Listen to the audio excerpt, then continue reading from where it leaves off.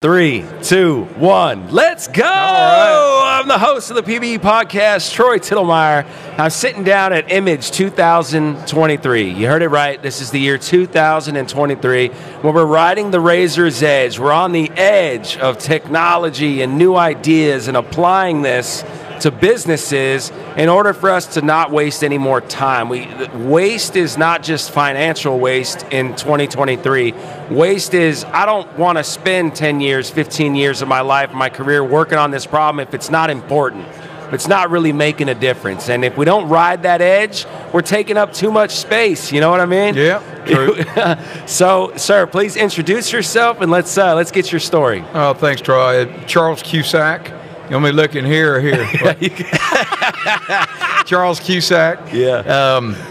I've been oil and gas my whole life, pretty much. Right? I guess start from the beginning. I was like, my dad was a geologist, so I was kind of born into it. Right on. Went to A&M, got a degree in geology, minor in engineering. Okay. My brother's a petroleum engineer. Okay. Older brother, younger brother? Younger brother. I'm the oldest of four. Oldest of from four. Houston, here. Born and raised here, Harris County. Raised, yeah. Shoot. Lucky enough to have a little South Texas ranch, so we're in Eagleford there. So nice. Just feel like we kind of grew up, in the oil and gas business. Man. I used to roughneck. Really? Worked in the oil field. So putting tanks together, flow lines, working on the pump jacks. Tripping pipe more, and like working derricks and floors. And hey, man, all that I don't good know stuff. about that. 12-hour days. Oh, man. Yeah, it was fun. Golly. But help pay the way through college, Yeah. So anyway, fast forward and went to work for Gulf Oil. I worked for a bunch of the majors and some of the more smaller companies. A lot of great people over the years. Yeah. See a bunch of them here. And now we have our little small company called Recoil Resources. Recoil, okay. And we do oil and gas drilling in the Eagleford Shale. We have a field in Wilson County. It produces about 5,000 barrels of oil a day, about 130 wells. Wow. Horizontals? Horizontals. All of them? Yes. Wow. So you drilled those from conception to completion, all 130? We do. We drill and complete and produce them.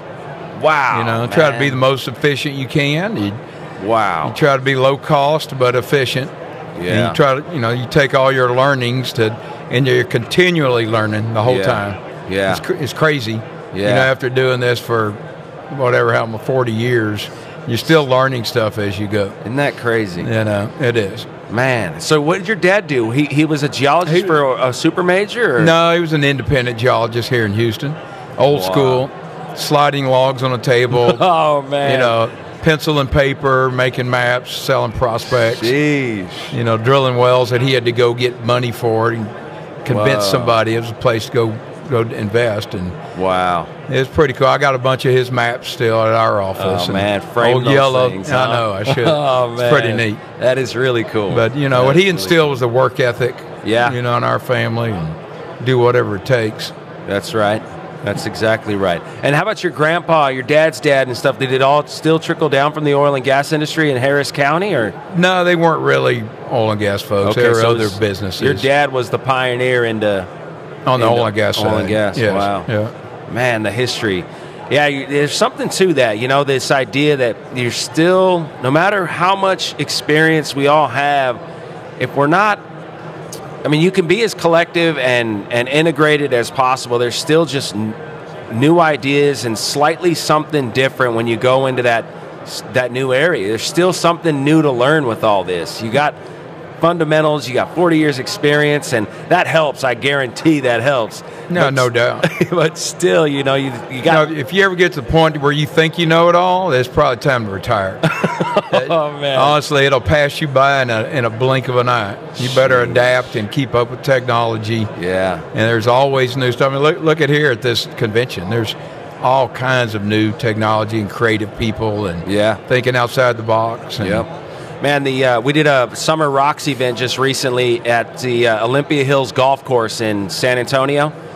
And the Eagleford's outcrop in there. Right. But it's a serpentine mud. And so it's the Turonian boundary, which is Eagleford, made 4.5 billion barrels. You're drilling it and producing it. Right. At this golf course, it's a serpentine green mud. You can smell the oil in it. It's just amazing story right there. And you're drilling and completing out of that. You're getting oil every day out of that Eagle Ford. Oh, it's amazing. Coincidentally, I read an article today about the Pearsall Shale. It was written in 2008. Pearsall. And they had a map of the United States with all the shale plays. Yeah. And the Eagle Ford wasn't even on it. Man. It was just a blink of an eye ago. But it was in 2008 when I worked at Petrahawk. We drilled the first discovery well for the Eagle Ford. So I got to give a little shout out to, Floyd Wilson, Dick Stoneburner, Jana Beeson. Who are these guys? Greg Robertson. Geologists? That was Florida CEO. Wow. Dick was Floyd was the CEO. Dick was the president. Jana Beeson was a geologist I worked with. Greg Robertson was an independent geologist that brought the idea to us. Our team pretty much collectively, said put the play together. Floyd was like, go, go, go, gave us the money. Oh, man. And we leased a bunch of acreage where it had never been leased ever before. Wow. Down in McMullen and LaSalle counties. And we drilled the first 2 economic wells ever drilled. There have been plenty of wells that went through it, and it always had shows. Most people, like my dad, they considered it a nuisance because you would get a kick a lot of times. Yeah, and these sometimes gas kicks, right? You'd get big kicks, and you could lose a well. You'd sometimes have to set pipe through it. Whoa. Cost you a lot more money. And little anybody know that new technology, same thing, could make it economic. Right. Going horizontal. Horizontal and putting large stimulations on. Right. That's the 2 big things that changed. Man. So the Eagle Ford Reservoir and these 130 wells that you guys have, is the porosity and permeability in a specific part of the Eagle Ford, lower or upper or the middle? Are you seeing it change over the area? Well, it changed a little. We don't see a lot of horizontal change. That's the thing about the Eagle Ford. It's very consistent horizontally. Whoa. But it changes vertically. Okay. So if you're in a horizontal well, there's a big difference between drilling in the upper, middle, or lower part of it. So it will affect performance. Wow. But it's very consistent because a very, very quiet energy environment when it was laid down. So it goes for miles, and you can correlate every little blip, typically. Now, it changes as you move into the, and over dozens of miles, but not typically over 20 miles or so. It's about the same. You brought up the Pearsall horizontal story. I was told that that's really where the Texas Railroad Commission even got an understanding of how we're going to even begin to regulate horizontal wells. It happened in the Pearsall field, is what I was told. That they went out there, they drilled some horizontals early, and then all of a sudden they're like, whoa, we're crossing mineral boundaries, we're crossing surface different boundaries. Actually, the Pearsall field, it was Austin Chalk field. Austin Chalk? There were only very few Pearsall shale wells. It was mostly Austin Chalk. So the Austin Chalk boom all across the state is what first started the horizontal rules. And then the Barnett Shale, around Fort Worth, that was the first real shale play where, the Railroad Commission, everybody else started learning stuff. Yeah. And that's the first shale play I really worked was up Fort there. Worth? Yeah. Is there some similarities between the Barnett and the Eagle Ford? All the shales are pretty similar, all in all. They're both very tight, low permeability, low porosity. They wouldn't produce unless you had this technology to do it. And then the Haynesville and the Marcellus, the Fayetteville, the Bakken, which we worked also. It's not quite the same. It has better perm and porosity. The Bakken does. Yeah. Nice. That's why it's a little smaller frac sizes. You don't need the big, giant fracs in the Bakken. Okay. When you say big, giant fracs, what are the differences in sizes? I'm not too familiar with that lingo. Well, like up there may be 1,000 pounds, 1,500 pounds per foot. Okay. Where in the Haynesville now, to unlock they're 3,500 pounds a foot. Wow. Big, and that's all money. It goes with that. Are pretty damn close. Wow. Yeah. Now, in the Eagle Ford, I think the sweet spot I saw was in 2,000 to 2,500 pounds a foot on most of it. Okay. In our field, we've actually gone backwards a little bit. We've drilled a whole lot at 2,000, a whole lot at 1,500 pounds a foot. Yeah.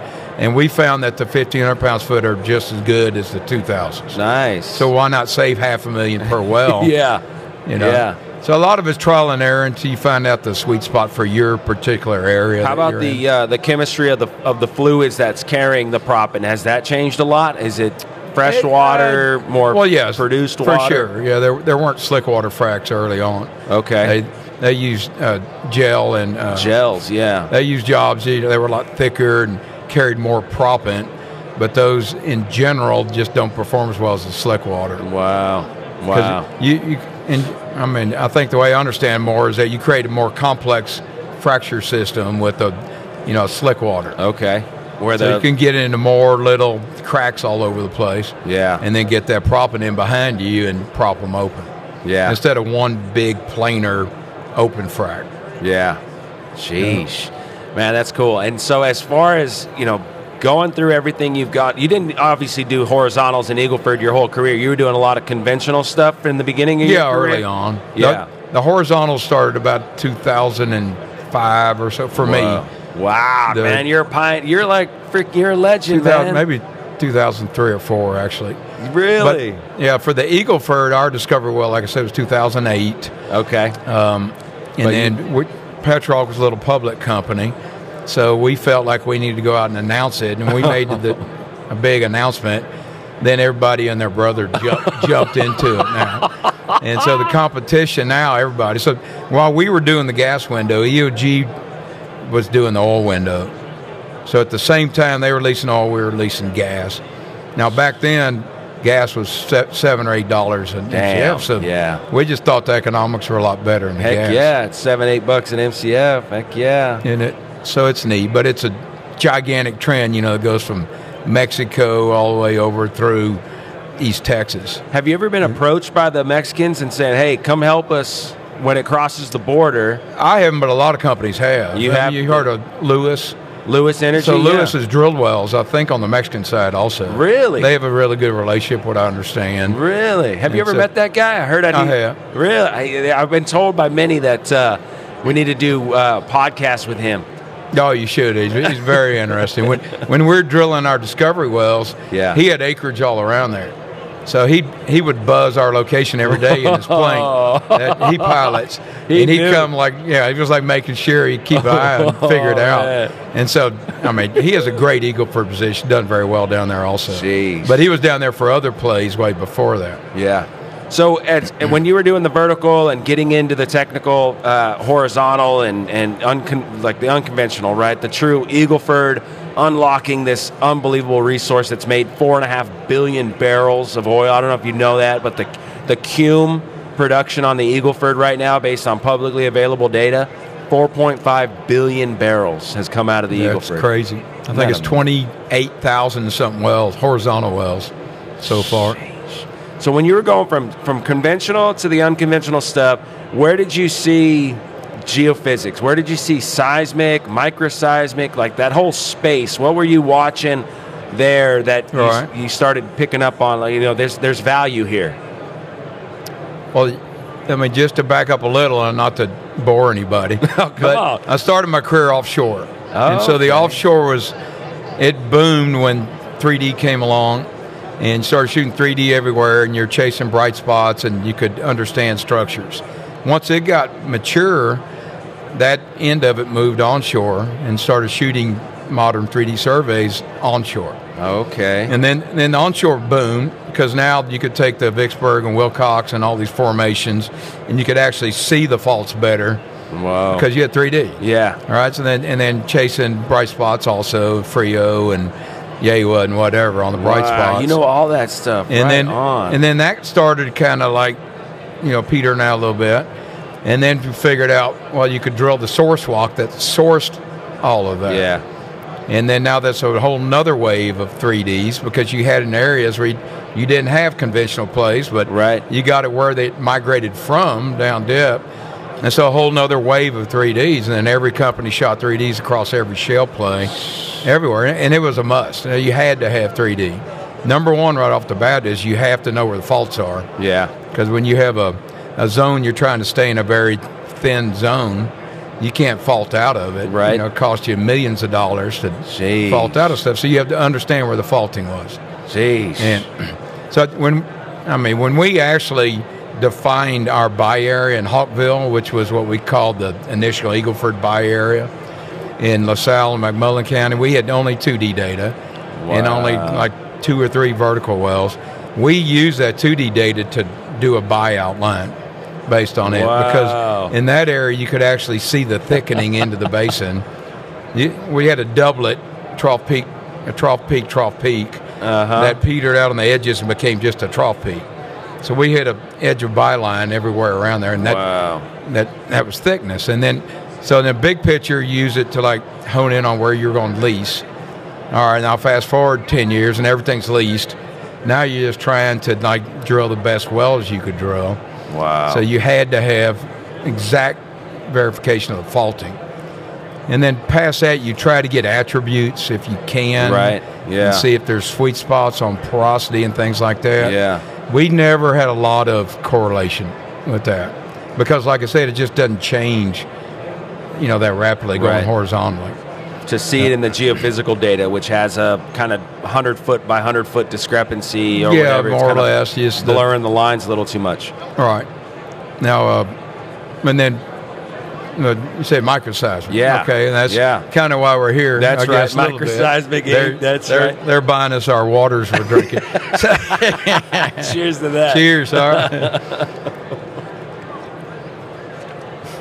So I think it's very important for every field or every little acreage position, or, I don't know, just say dozen times per county to have a good microseismic survey.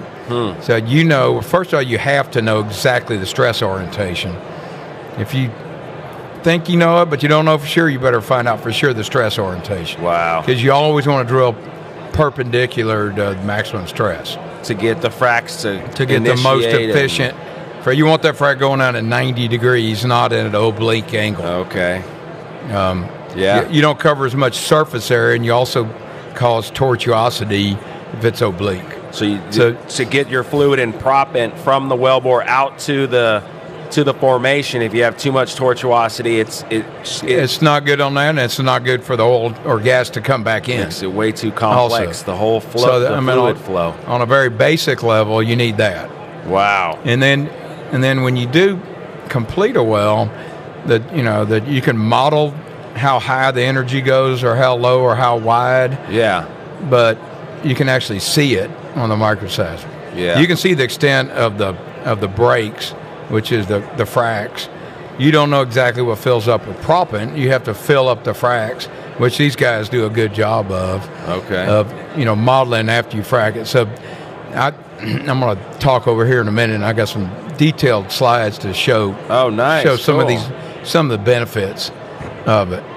But the well spacing is a real big one. Okay. When I was at Petrock, we put a buried array in that these guys did that covered, gosh, I don't know, probably 20 miles or 10 miles by 10 miles. Wow. What's a buried array? They actually put the geophones, like dug them into the ground? They dig them in, they leave them there for, this was going to be a year, and I think they left them in 3 or 4 years.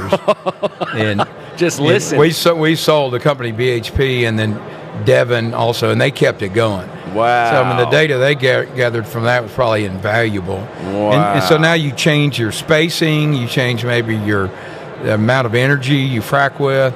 You save millions and millions of dollars over the life of the project. 10 miles by 10 miles, they put this array. Yeah, and I forget the exact. It may have been bigger than that. It was a huge array.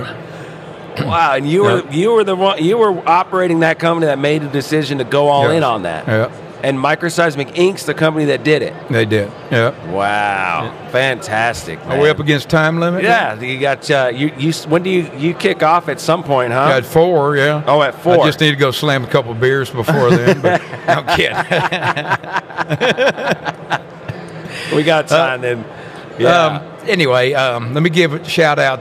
Our salesman, Ashley Shaw, was phenomenal. Is that right? She's the one that hounded me for years that y'all needed it. And we knew we needed it. The whole question is, it's not super cheap. Right. But you have to look at the big picture of what it's going to cost you and save you and your learnings from it. So I think it was worth every penny. But Ashley did an awesome job. Man. The whole company did, really. They stayed on top of it. They're very receptive. It's awesome. Yeah, when we needed something, they were Johnny on spot and got it for us. So when you laid out that 10 mile by 10 mile, let's just say that's the number. How many wells did you already have drilled underneath that? Oh gosh, there were 40 probably. Wow. Already fracked, and now there's probably 400. Wow. Yeah. Holy shit. It's pretty neat. That was, and it's been listening that whole time for all that, the drilling. Well, no, they picked it up now. Oh, they picked it up. Okay. Yeah. So the few years it was laid out, they learned a lot of data. So on the one we just did a recoil, it was a 3-well pad. Okay. And so we laid out a surface array only, because you can do surface array and or vertical wells or a combination. We did surface array, and the data was awesome data. Sheesh. Very high confidence data. Sheesh. And you fracked all 3 of those wells that you had? We did simultaneously, yes. And so you drilled them, you set casing, all right, set cement, and then you laid your surface array over the top of that? Yes. Right before we went in to actually complete them. Okay, so not while you were drilling. No, just during the fracturing. And then you had 3 wells being fracked at the same time? All at the same time. And we actually made a real-time decision to change the operations as we were monitoring that data. Whoa, and that's how the microseismic... It was pretty good. And we didn't know we were going to do this. Yeah. But one of the wells was a little longer than the other 2. When you start at the very toe on all of them, so you go, stage 1 at the toe of one, stage 2 at the toe of the next one, stage 3 at the toe of the next one. Yeah. And you just keep alternating, doing simul fracs, because you save a lot of money by continuously fracking as you go. So you're doing simul fracs, but what we noticed is we got to about stage 13 or 14, that when the longer well caught up to the other 2 and now was offset to the 2 that had already been fracked, a lot of that energy was going towards those wells. So they were a drain on the energy. Oh, wow. Just opposite what you might think, that they'd be pressured up. But they were pressure sink, or the fracture getting into those already existing fractures, and those all tended to go that direction. Whoa. So now we caught this well up to where they're all even with each other for the rest of the well. And that helped. You saw that? For sure helped. So it may have paid for itself right there. On that. Yeah, because how many more stages would have been just like gone to nothing? Well, the well may have been half the well that it would have been. Yeah. And if you didn't have that, you would never really know why.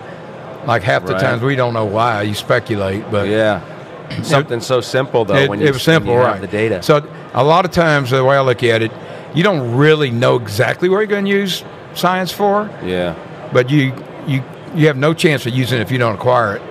Yeah. Right. Yeah. And then it just surprises you how many uses you find with it. So anyway, that's fascinating.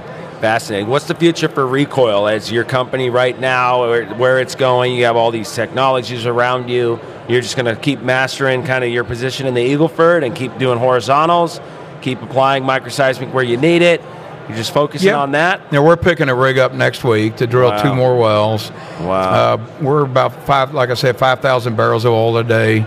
We're kind of in maintenance mode for our little group. It's about as big as we have enough money to get to. So we're going to keep it about that and let oil prices kind of stabilize in the 80s and turn around and sell it to somebody and let them throw a lot of money at it and go really grow it to 15,000 barrels a day. Wow. And then go do it again, hopefully. Yeah. I like it. Well, good luck, man. I'm rooting for you. Appreciate it. I certainly learned a lot from you in this show. It's fascinating, this microseismic data coming back in real time, making adjustments based on that data, having the confidence you do in the data. I'm hearing that loud and clear from this, and I'm rooting for you, man. All right, Troy. Appreciate it. Yes, sir, Troy. Thanks. All right. Thank you.